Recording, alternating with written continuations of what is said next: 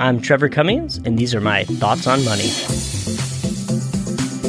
Hello, and welcome to the Thoughts on Money podcast, what we like to call Tom. I'm Trevor Cummings, your host of the Thoughts on Money podcast and your author of the Thoughts on Money blog. I've got good news and bad news. Start with the bad news. It's only me today. And then the good news, it's only me today. Mr. Sean Latimer is out golfing, so I will be doing this podcast solo. This is part 2 of a 2-part series. The first one was titled Hodgepodge and Potpourri, and this is part 2. Where did that name come from? My family, growing up, we loved playing Jeopardy. So this was my excuse to basically take a few financial curiosities, as I would call them, and kind of smush them into one article.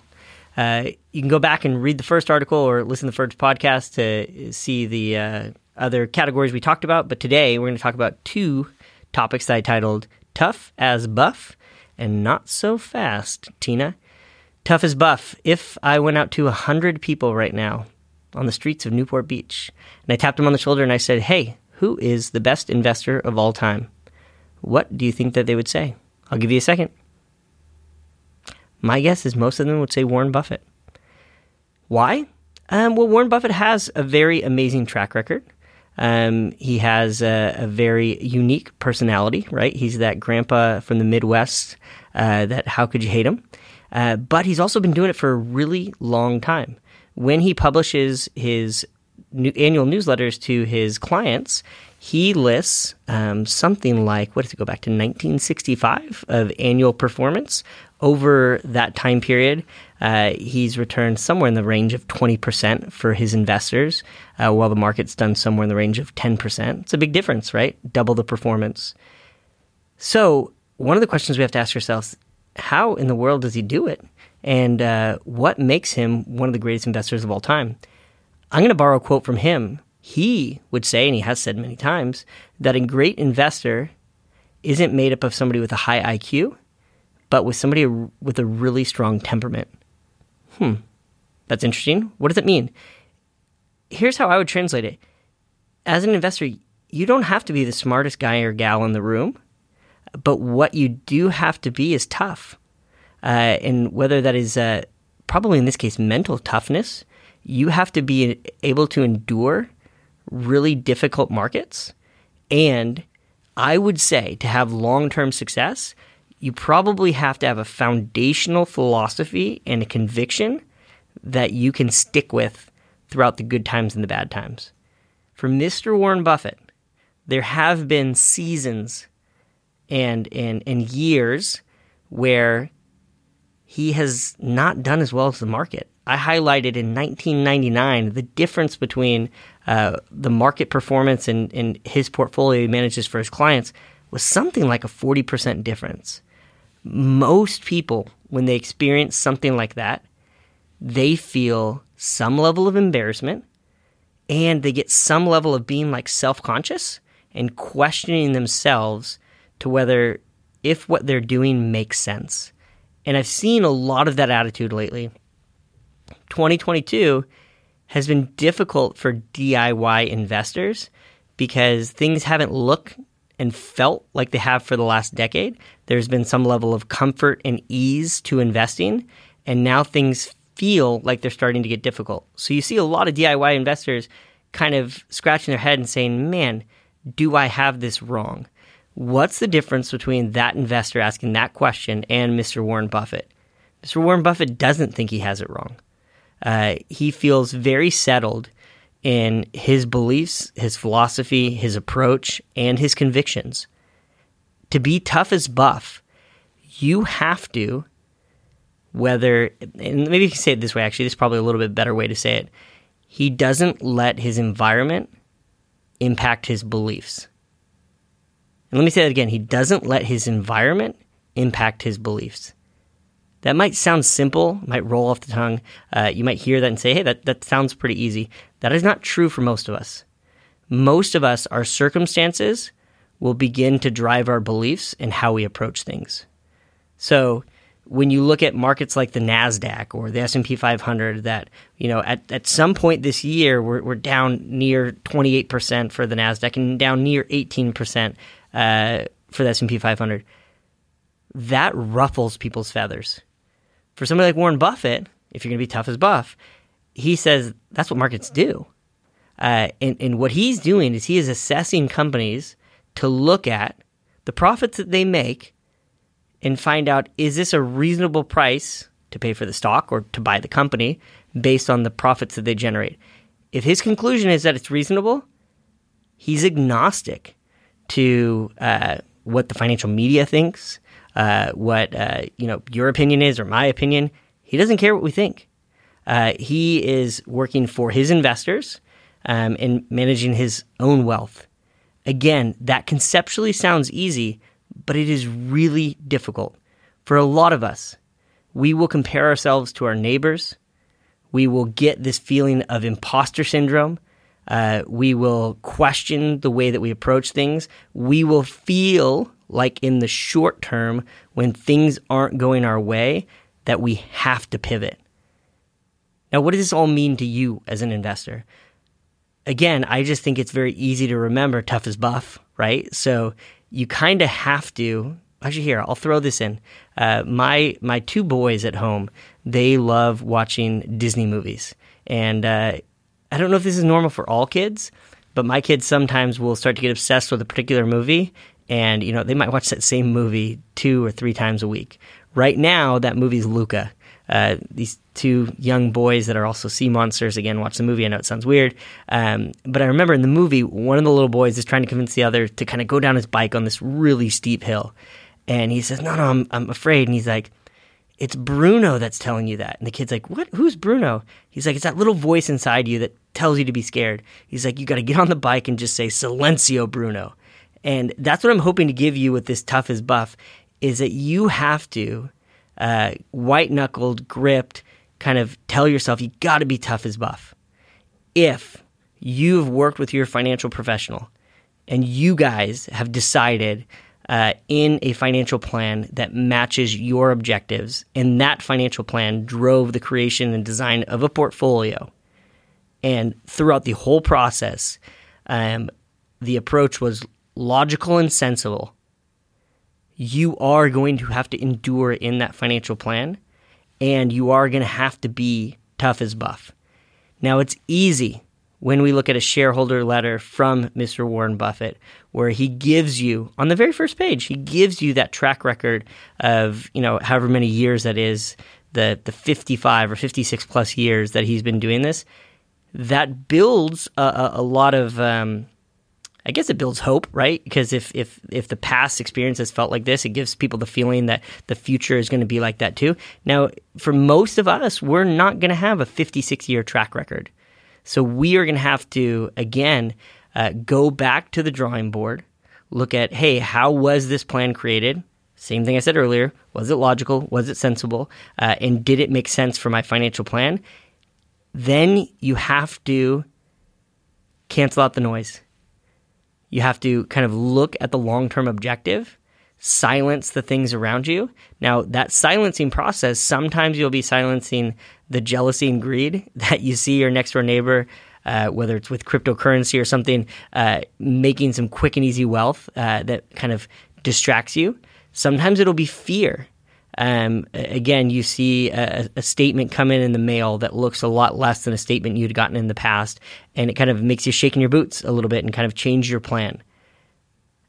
I could tell you countless times where there was headline news or even sometimes covers of a magazine where there's the smiling face of the Oracle of Omaha, and it says, "Has this man lost his touch?" It's happened so many times. Warren Buffett doesn't care.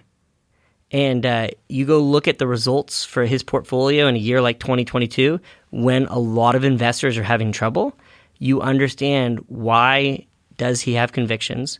Why does he have patience?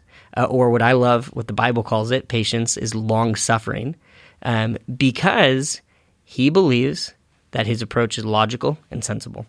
So that is the first part of a hodgepodge article. And if it's a hodgepodge article, let me say it again. If it is a hodgepodge article, the second part is a non sequitur. It has nothing to do with Mr. Warren Buffett. The next section I titled, Not So Fast, Tina. And I'm not talking about Tina Turner. There is this adage in the world of personal finance that's used very often these days, and it's TINA, T-I-N-A. It stands for there is no alternative.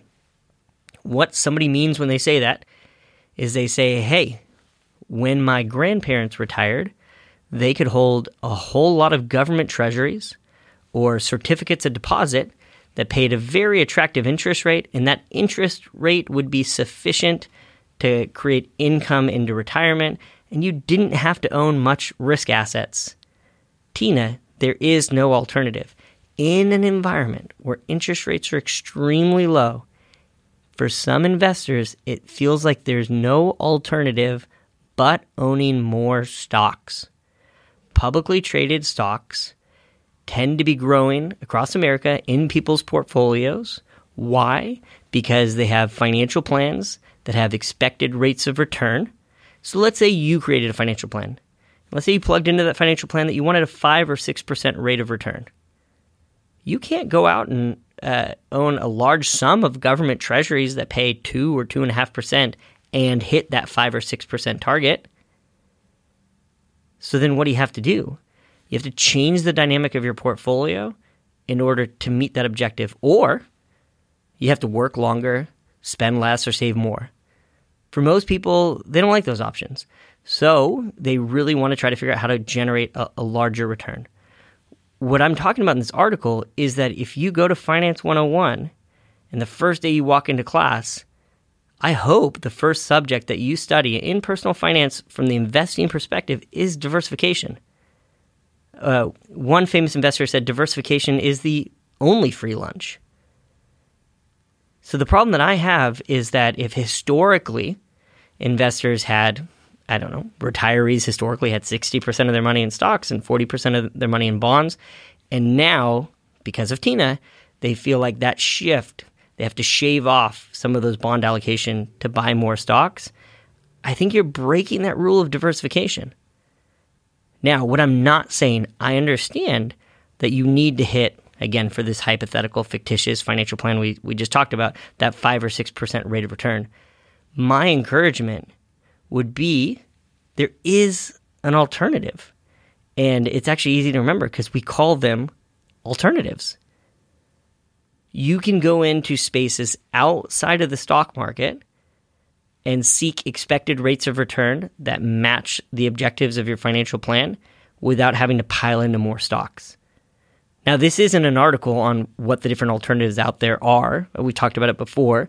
But to just keep it categorically simple, right, you could go into private type investments. Private stocks we call private equity. Private bonds, sometimes we'll call private debt or private lending, or private real estate investments. That's one type of alternative, right? Going into the private space of the investments you're familiar with. Another type are hedging strategies, right? You could look at hedge funds. There's strategies that use commodities or derivatives. Or this article in this podcast is not meant to make a recommendation on what alternatives you should own. What I'm trying to fight against is that if this TINA mantra is causing people to stack up a higher allocation of stocks in their portfolio, I'm just saying be careful. Again, if that 101 class says diversification is that free lunch and it should be a huge part of your financial plan, and you're finding yourself going from 60% stocks to 70 to 80 to 90, right? Again, it depends on your objectives, your financial plan, what you've worked on with your professional. But if you're feeling forced to do that to meet the target of your financial plan, my encouragement is to grab the grocery cart and go down that aisle of alternatives and see, are there other investments that don't correlate directly to the stock market that could also meet the objectives of your financial plan? And it's really that simple. I don't want to stretch this podcast just for the fact of making it longer. But again, that TINA mantra is causing investors to stack up more in stocks and shrink their bond portfolios. And I think it would be worth their time to slow down, sit down with their financial professional, and see, are there appropriate alternatives that should be fit into their portfolio? And again, I really don't have much more to share than that one person, shorter podcast than normal. But again, we will recap my advice. You got to be tough as Buff. And if you want to remember what that means, Mr. Warren Buffett does not care what you or I or the cover of some financial magazine think about his approach to investing. He has figured out what he believes to be logical and sensible and to match his objectives, and he keeps his eyes on the prize. You and I got to do the same thing. And again, I work in this profession, and I personally know how difficult that is. I personally know how fear and greed can distract us from the plan we have. Second part, we talked about Tina. No alternative. My encouragement there, my advice there, meet with your financial professional this week. Go over the alternatives that you own. Easiest question for you to remember and ask, why do I own this? So you should always ask, if you're adding something to the portfolio, why? The answer to that why question needs to be in strong alignment with what your objective of your financial plan is. You have to take into consideration the tax consequences, the illiquidity, your withdrawal plans, your distributions. Everything has to coincide. So if it's my own money for my family and I'm adding a new investment, that little puzzle piece has to fit into the picture of my financial plan, my mosaic, for it to make sense. I've seen a lot of people make mistakes in the world of alternatives. They say, I own an alternative. This is exactly what I needed to do. But again, a very wide varying space of what those financial investments can do, and your addition to a portfolio should be all objective driven. The last part of the article, I thank you for allowing me to kind of put together a hodgepodge of financial topics so that I could kind of express my own financial curiosities. Next week, we will be back in line with more of our one-topic discussions. What I would appreciate is that if you email me at tom@thebonsgroup.com and let me know topics you would be interested in us talking about on this podcast or interested in writing about in the article. This is for the readers and listeners. Yes, I, as the writer, get a lot out of it as I get to kind of craft and develop my thoughts and try as much as I can to provide clarity. But really, it's the listener and the reader is the reason that I'm doing this. So any and all feedback would be welcome. I asked you last if you'd rate the podcast 5 stars or preferred. Comments are welcome there. And then hopefully I'll be back next week with my friend Sean Latimer, where we'll be sharing more of our thoughts on money.